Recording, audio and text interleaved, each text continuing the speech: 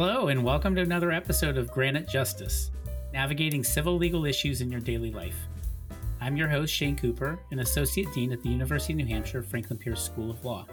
Please remember as you listen, this podcast is for informational purposes only. Nothing said here by either party constitutes legal advice of any kind, or creates any attorney-client relationship between a listener and New Hampshire Legal Assistance, or 603 Legal Aid, or the UNH Franklin Pierce School of Law.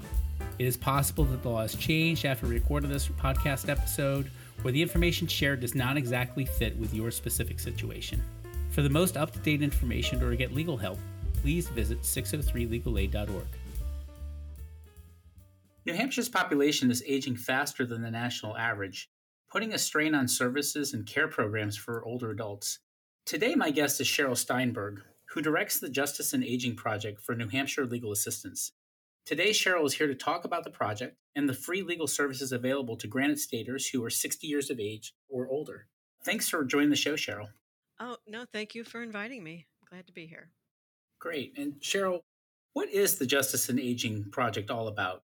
Well, it is a project specifically, as you mentioned just a little before, about people 60 years of age and older, where we help them with civil legal problems at no cost. The age comes from the funding source we receive, where we receive funding through the state of New Hampshire, that's Older Americans Act funding, and that funding does require us to serve people starting at 60 years of age and older that are the most socially and economically needy individuals. So that's what we do, and our services are free. And we've been around for almost as long as NHLA has been around. NHLA was created in 1971, and we started receiving these Older American Act funds in 1975, and we've been the sole provider for older people through this funding source in the state since then. It's different in other states, but in our state, we're the only entity that gets these funds and provides these services.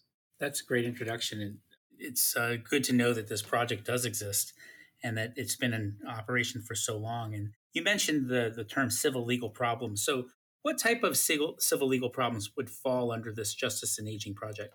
Well, in addition to all the stuff that we do at New Hampshire Legal Assistance regarding housing, so benefits and domestic violence and so forth, we have special priorities for the Justice and Aging Project that was created from a legal needs assessment we did. Now that it's getting unfortunately kind of old, so we're hoping to do a new one soon. But so our main focus for the project is elder financial exploitation, abusive and illegal debt collection practices, and long-term care residence rights, which is usually in the context of improper discharges from nursing homes and assisted living facilities. But that being said, I will say that housing, just regular housing issues like evictions and foreclosures and all that kind of stuff and fair housing related issues is really the top category of the kinds of cases we handle for older people by far, and it has been consistently for probably ever as far as I know. But then, again, also the improper termination of benefits and again, domestic violence and other related issues that we just do generally in New Hampshire Legal Assistance. Well, that one of the things you led with that I'm sure I'll ask some follow-up questions later about elder financial exploitation and debt collection practices. I'm going to hold that for a moment, but it's nice to know that that is one of the main priorities based on the assessment. Let me ask, how many cases does NHLA take each year under this Justice and Aging Project? Well, as far as actual cases, just including the clients only, like last year, I added up 284 cases that we handled. But that doesn't include all the people we provide information and referrals to and so forth, and the household members. And if you count up all of that, it's over 1,800 people that benefited from the project.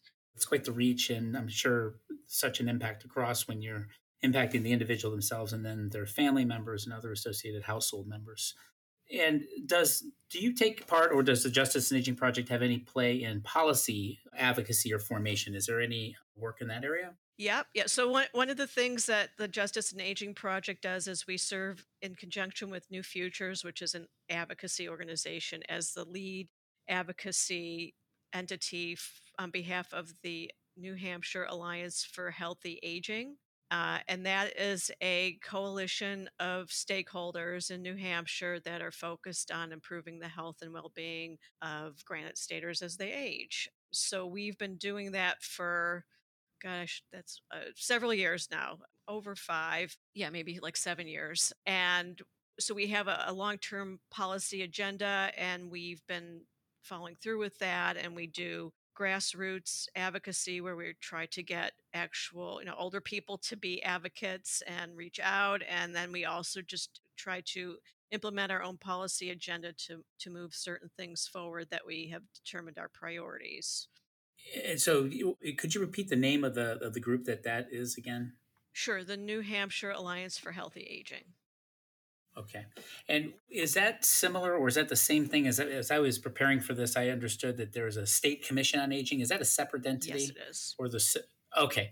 And my understanding is that you're involved with that as well. So you're pretty busy in this area for sure. Right. Well, I'm not personally at this point involved with the State Commission on Aging, but we did part of what the Alliance for Healthy Aging did was help create the State Commission on Aging. So, I mean, we were involved in a way, but I'm not like sitting on this Commission on Aging myself. But So just if we unwind a bit of how this has evolved, there's the Alliance on Healthy Aging that you were involved with, and one of the is it? I assume a recommendation was that a state commission be created on this topic. yes, exactly. And how did it, in the formation? I'm interested in the state being involved in that. How did that come about beyond the alliance recommending it? The different people you saw involved, and how that came to be, and have the support to create such a commission. Well, the state already had the New Hampshire Department of Health and Human Services was already overseeing a state committee on aging that was statutorily created many years ago. And the committee itself really did not have any authority to do much of anything. So they would meet, but they had no paid staff, and they, even though they were really tried to accomplish some good things, they just really didn't have the either the staffing or the, again, authority to do much. So that's where it came. And I think that the Department of Health and Human Services honestly was happy to create a bigger commission where they didn't have to be responsible for it anymore, quite honestly. So they were fully supportive of doing this. So the whole idea was this is was to with the commission was to make it bigger than what the committee was, and include more have more interagency participation from other state agencies and the public, and also make it its own standalone entity that is independent of any other agency. So that's what we did, and the department. So the state was fully supportive of it, as was the governor. I'm trying to remember now, but we really didn't. I will say that it went fairly well. There was a little bit, just because change is hard. I think some of the state committee members were a little, reluctant to make the change because they were worried about how it was all going to play out. So what we ended up doing, and I think this is what really was key to making it a smooth process, is that the current committee members automatically transitioned to the new commission, at least initially. So they became part of the commission and were in for a term, and then it could then transfer to other members, in addition to adding these new members that weren't even there before. So there's a variety of agencies: Department of Transportation, the Attorney General's office, Department of Employment Security, so forth. I mean, these are all agencies that we felt really were key, because I mean, this is part of the problem too, that with all of this with aging, is to try to get agencies to think through the lens of aging, which they don't necessarily do. It's not their fault necessarily, but all these different agencies do have a role in making New Hampshire age friendly, and in promoting activities and infrastructure and so forth that will support people as they age. So that was the whole idea of why we wanted to get those people involved. And then there's members of the public that are from different counties. That, I mean, and that was a holdover from the Committee on Aging, and one of the compromises we made on that, which it can be good or bad, because sometimes it's just hard to find people from every single county to participate. But anyway, um, Well, that's really helpful context because now, so it's good to know there's a governmental organization in the state, the Commission on Aging, and how that have evolved. You've mentioned the alliance, and I'm definitely going to get to the more specific legal topics. 'Cause I know our listeners are interested in that, but to follow the policy strand one more level. So we've got the alliance, we've got the state commission. You mentioned that when with the work with the alliance, there are certain policy issues that you try to forward or champion. Could you highlight maybe a couple of top priorities that you think are out there on the public policy front with respect to this aging issue here in New Hampshire? Oh yeah. Well, the thing that really has been a really overarching goal for us is increasing access to home and community-based services. I mean, certainly there's a lot of other issues too, but that really has been a big focus of ours. And actually, New Futures, which is the partner I mentioned that we partner with our policy for to shorthand AHA is what I usually refer to it as. Alliance for Healthy Aging. They got their own grant through what's now called Point 32 Health. It was called specifically for rebalancing our long term care system. And rebalancing means, I think in New Hampshire, there's been this institutional bias. So, what it is like the things just seem to go by default to people going to nursing homes versus being in their homes just for a variety of reasons. A lot of it has to do with the funding mechanism and so forth. New Hampshire is a very convoluted long-term care funding system, which I'm not going to even try to explain. So the bottom line is that we really wanted to try to change that, and that we're still working on that, to change the default to be home and community-based care. Because if you ask people, they overwhelmingly want to be able to age in place, age in their homes or in the community, and not in an institution. And there's a lot of, so even that's the most important thing. And then even beyond that, it's a more cost-effective way to provide care on top of it. And we're such a aging state. I mean, New Hampshire is the second oldest state in the country. And, we already are having, I mean, I've said it's a crisis as it is right now, providing long term care services to people in New Hampshire. And it's only going to get worse. I mean, our elder population is going to explode even more than it is now. If I think by the year 2040, it's like a third of our population is going to be 65 years of age and older. I think is the correct statistic. But there's no doubt. So we're working on that. So this past session we were successful. So part of that rebalancing initiative that we got the funding for was to get a policy report done, which we did through the New Hampshire Fiscal Policy Institute, to show investments that have been made over time, or more really accurately, lack of investment in home care, and the outcome, the outcomes of that. And anyway, to help us make the argument why we needed to move forward in this direction. And so that the report was very comprehensive and did get a lot of support and attention. And we were able to use that to then create this bill that we introduced last year, and it passed, called System of Care for Healthy Aging. And that is based on a bill that, or it was now a law that's New Hampshire has for children's behavioral health, system of care for children's behavioral health. So we use that as a model. There's a variety of things in that bill that help us move the needle towards increasing access to home and community-based services. So we were very happy about that. We consider that a pretty successful outcome from our efforts. And we're Well, sorry. Yeah, go ahead. yeah, that's an eye opener that I hope our listeners are picking up on. I certainly didn't know that we are the second oldest state in the U.S.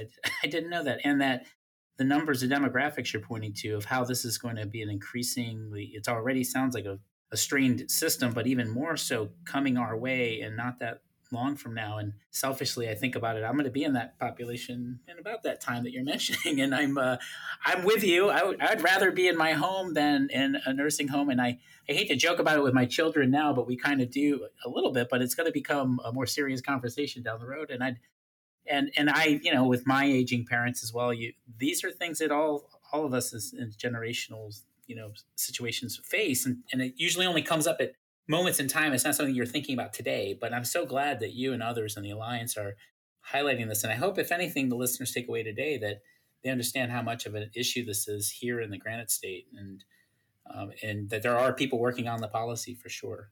Yes, we are. I could also say, I mean, New Hampshire Legal Assistance, so not the Alliance for Healthy Aging, is also involved in a lawsuit that we're partnered with the Disabilities Rights Center in New Hampshire, the AARP Foundation, and Nixon Peabody to try to rectify deficiencies in our state's Medicaid funded home and community based program called the Choices for Independence program that serves people with disabilities and older adults. So it's supposed to be an alternative to nursing home care. So we're working on that front too. Okay, Got it. getting it every way. Policy and legal, and of course, I'm associated with the law school here at UNH Pierce, Yep. and we would have aspiring attorneys to work on the legal front, if not on the policy front as well. Yes. Well, let me dive in then a little more specifically back to the various legal issues. And we've mentioned, I think broadly at least, and maybe help you explain this a bit further, the challenges that people would face in accessing these long-term or other care services. Yes. What what is the challenge, I suppose? It sounds like there is one. I just don't know exactly what's causing it. I mean, the biggest I guess it depends. So if you're talking for Medicaid funded program, I mean, there's all kinds of issues with just even getting found eligible because the application process is very burdensome and so forth. So some of that is addressed. Hopefully, those things can be improved a bit from the system of care bill I mentioned. But really, the biggest challenge overall is workforce issues and lack of providers. And it isn't, I mean, I will say it isn't just not New Hampshire that is experiencing this problem. I mean, it is pretty much a national problem. And I don't know how we compare to other states. My guess is it's probably more pronounced just because we have such an older population, percentage wise. But the problem is there's just not enough people to do the work. And that relates to a lot of different factors, but rates is one of the first, particularly for Medicaid. The rates have historically been very low, the reimbursement rates. And then there's also this, I mean, perception about the profession itself that, it isn't perceived as an area where people feel like it's that attractive to them that they want to go to. I mean, it isn't as respected as I think it needs to be because, my God, it's a hard job and very much needed. So, I mean, there's a lot of reasons why we're where we're at, where we are today. But that's overall. I mean, you probably even just heard. I mean, it was on the radio. I think even this morning, or even and yesterday on National Public Radio on NPR. I heard that Biden. There's these new requirements for nursing homes. I mean, nursing homes have the same issue with lack of help in their facilities. And I mean, there's a lot of reasons for that too. I mean, similar, but and so they're already saying, I know that the representative in New Hampshire that represents the nursing home association here was saying he doesn't think it's going to be possible to meet these new guidelines that the Biden administration has just imposed for staffing. But I think it's important. I mean, so anyway, my feeling. I mean, this is just I think I mean, I think it is important. I mean, nursing homes. You have to have them still, but really, I'd like to see it more like let's get people the help in other places. Yeah, so someone that's out there now facing this issue of needing the long term care. One, you've mentioned the lack of capacity within the community at home, the pressures on nursing homes to have a workforce to provide it, and you mentioned at the top about some of the legal issues that someone may present at the project. And one thing you mentioned is, let's say they are fortunate enough to have gotten into a nursing home, perhaps because they can't have the home caregiver. And then you mentioned how you might help them because there's times when they're being forced out of those situations. And Yeah.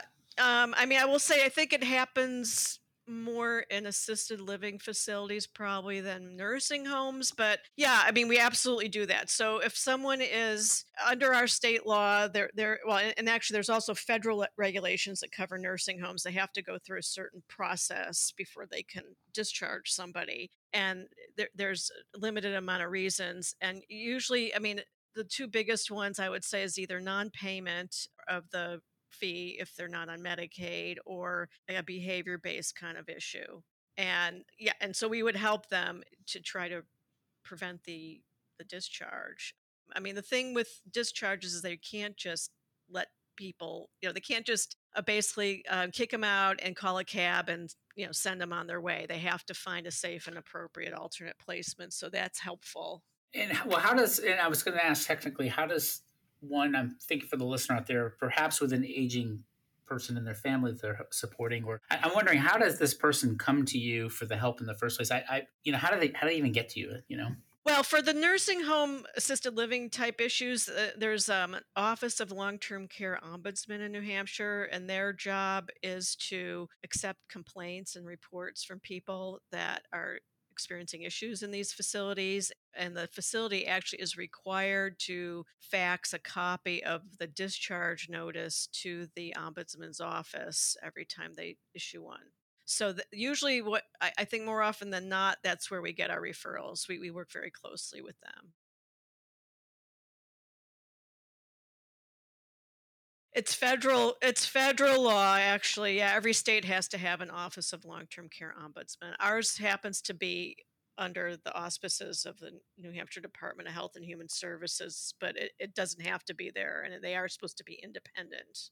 I see. So there's a safeguard in place, if you will, if it's working properly and the facility's following the law, that the ombudsman office will know when this is happening, and that will generate a possible referral to your team. Yes. Okay.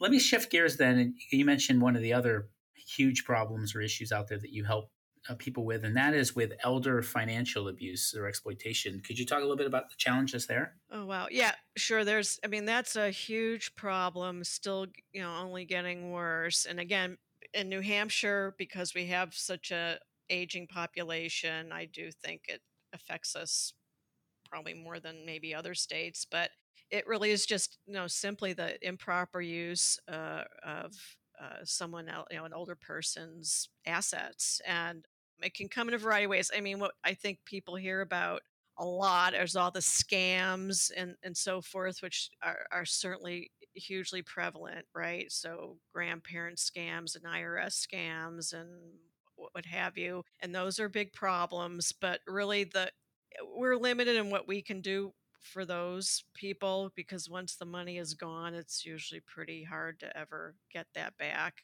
But where we help mostly is in cases where there's more family members, which actually is the higher percentage. I should also point out, even though all the news is always about the scams and stuff, which is getting more and more of a growing, but it's still the more prevalent type of exploitation is with family members and people in positions of trust that take advantage of the older person. And sometimes it isn't totally premeditated, but it happens, and so it can come in a variety of ways.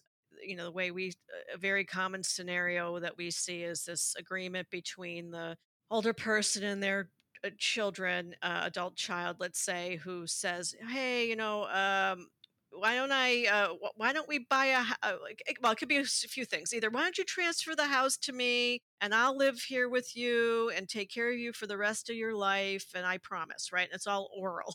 And then one thing happened, the next thing you know, oh, okay, sorry, I can't afford for you to live here anymore, or they get in an argument, whatever it is. Next thing you know, the older person is out, getting kicked out of the house, or all their money is getting taken from them, or whatever it might be. And so we can try to help get the property back in their name, depending on what it is, or at least a life estate. So that would be one thing. I mean, we had one case where where the son had put the house on the market and was ready to sell it, and we were able to stop the sale and get an agreement to let our client live in the house forever, as long as she needed to. And other ways, we can just do a legal action to force the sale of the home and let the client get the money they're entitled to. So there's a variety of ways we can do that.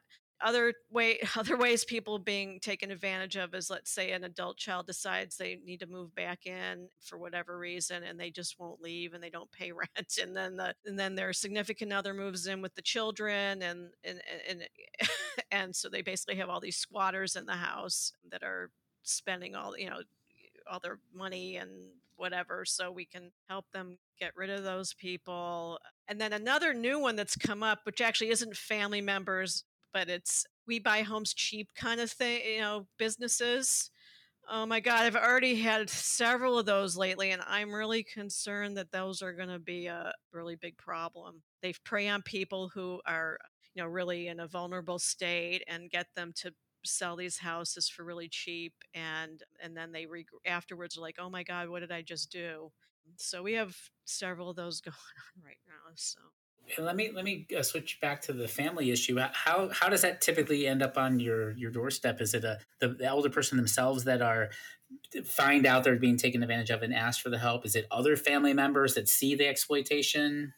yes, I would say the latter. Yeah, because more often than not, they're ashamed and they don't want to admit that it happened, or they don't want to get the family member in trouble, or whatever it might be. Yes. So it's usually somebody else, a third party. I mean, you should, well, there is a mandatory reporting requirement in New Hampshire. Nobody really knows this, unfortunately, and I think there should be more publicity about it. But really, any person in the state that suspects any kind of abuse, neglect, or exploitation of a vulnerable adult, which isn't necessarily just strictly an older person, it's anybody 18 years of age or older that is considered vulnerable for whatever reason, is supposed to report it to the Bureau of Elderly and Adult Services. But that's another way we get referrals too sometimes, is through them, because they do investigations. And if they think that there's something we can do to help, we'll get involved. Well, that's an important fact as well. So I've heard so far, amongst the many important things you said, the second oldest state, we've got an issue, and the Office of Long-Term Care and Ombudsman's Office, that so that people know when they're being discharged from assisted living facilities, and then that there's actually a bureau of elder and adult services which will take reports when you suspect there's an exploitation or abuse of a elder person. Okay, and reason why I want to point this out in the podcast is I just have to think out there. There's someone out there listening who has a family member or has seen or heard or knows of an issue going on, and they're likely going to be the ones that would be the ones to act and help to then bring that person or that situation to your office for help. So it's interesting that that's how you were getting most of your referrals. Yes, right. I think so. And again, or through the Bureau of Elderly and Adult Services. I should also there. Well, this isn't like a reporting thing, but I do. I'm also part of something called a financial abuse specialty team. We call it the New Hampshire FAST. And it's a multi-sector group of a lot of financial institutions and other social service providers and so forth, where we try to come up with strategies to respond to elder financial exploitation. And part of what we did with that group is we created, well, we did an ad campaign a few years ago that played during the pandemic, called Stay Connected. And there's actually a website for that if people want information about and resources for elder financial exploitation. It's called stayconnectednh.com. Anyway, so yeah, we had an ad for that. And there's also the elder abuse and exploitation unit of the Attorney General's office that does criminal prosecutions of these cases. One of the things that NHLA did back in 2014 is we helped get a law passed that criminalized the act of financial exploitation. Because prior to that, there wasn't a specific law on the books, and these cases would always, very frequently get pushed away by law enforcement as civil matters or family matters, which is very similar to what happened, like 40 years ago with domestic violence. Because it'd be like, well, they signed a power of an attorney, and it's like, well, no, they were, basically, signed it under duress or whatever, used undue influence, and these people shouldn't be allowed to get away with this. And so anyway, that law was passed. It went into effect in 2015, and it really, in addition, just kind of to send this message that this stuff, it is not okay to do this stuff in our state. But it also had this unexpected, very positive outcome of reconstituting that unit, which hadn't been active with the Attorney General's office. And so they staffed it with the prosecutor and a victim witness advocate and a investigator. And it was in the news like a week or so ago. They just got money to get more people because they have this, because they were able to show the need. Anyway, so that's really good. So they're doing a lot of prosecutions, which is good. Got it. So there's an expansion into the criminal, area of enforcement, and that does get me back to when you described one of the scenarios. For example, the parent that signs over the house, so that's done by paperwork with a verbal promise that they get to stay there, and then the family member backs out on that. And you mentioned how you were able to get some things done in court. I was wondering at the moment, what legal basis is there to help protect the person in this case that you helped, it sounds like a very difficult civil case to have to raise. And Well, it's not. Well, there's this legal theory called constructive trust, and actually, that's usually the mechanism we use. And part of a constructive trust is if you can show that someone that had I forget the actual term. I'm sorry. No, I didn't forget before. But anyway, like a special relationship. Sorry. Yes. Sorry.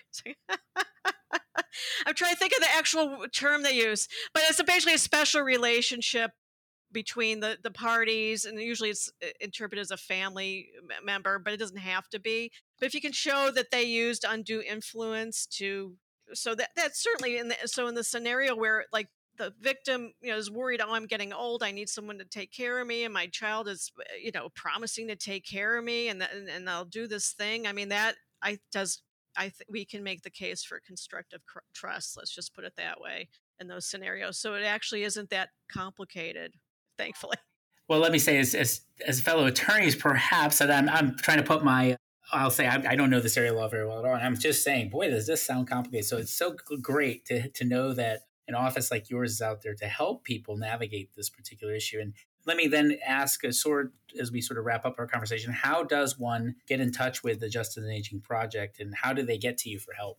The easiest way to get in touch with us is to call. We have a number. I will just point out that our 603 Legal Aid, which is a partner agency, they provide legal advice over the phone and do other things, but they do our intakes for us now. So we do have a dedicated number, but it does go to them, just so you know.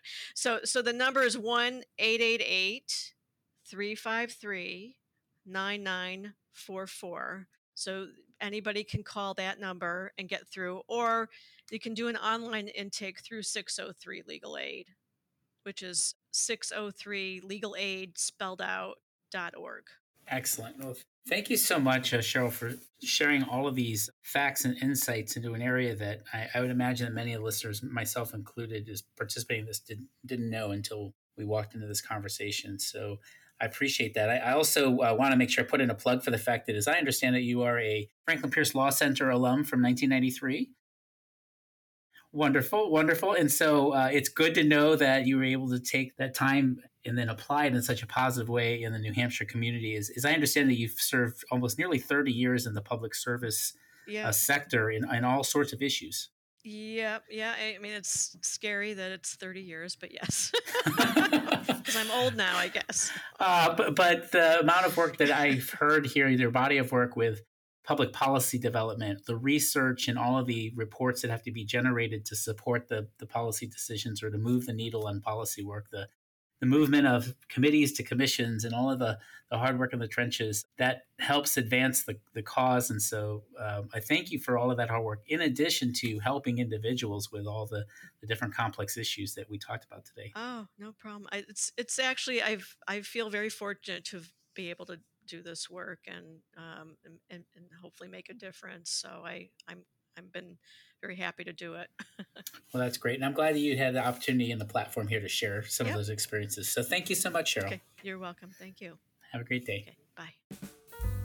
This was Granite Justice, a podcast collaboration of the UNH Franklin Pierce School of Law, 603 Legal Aid, New Hampshire Legal Assistance, the New Hampshire Campaign Legal Services, and the Granite State News Collaborative. Thanks for your time.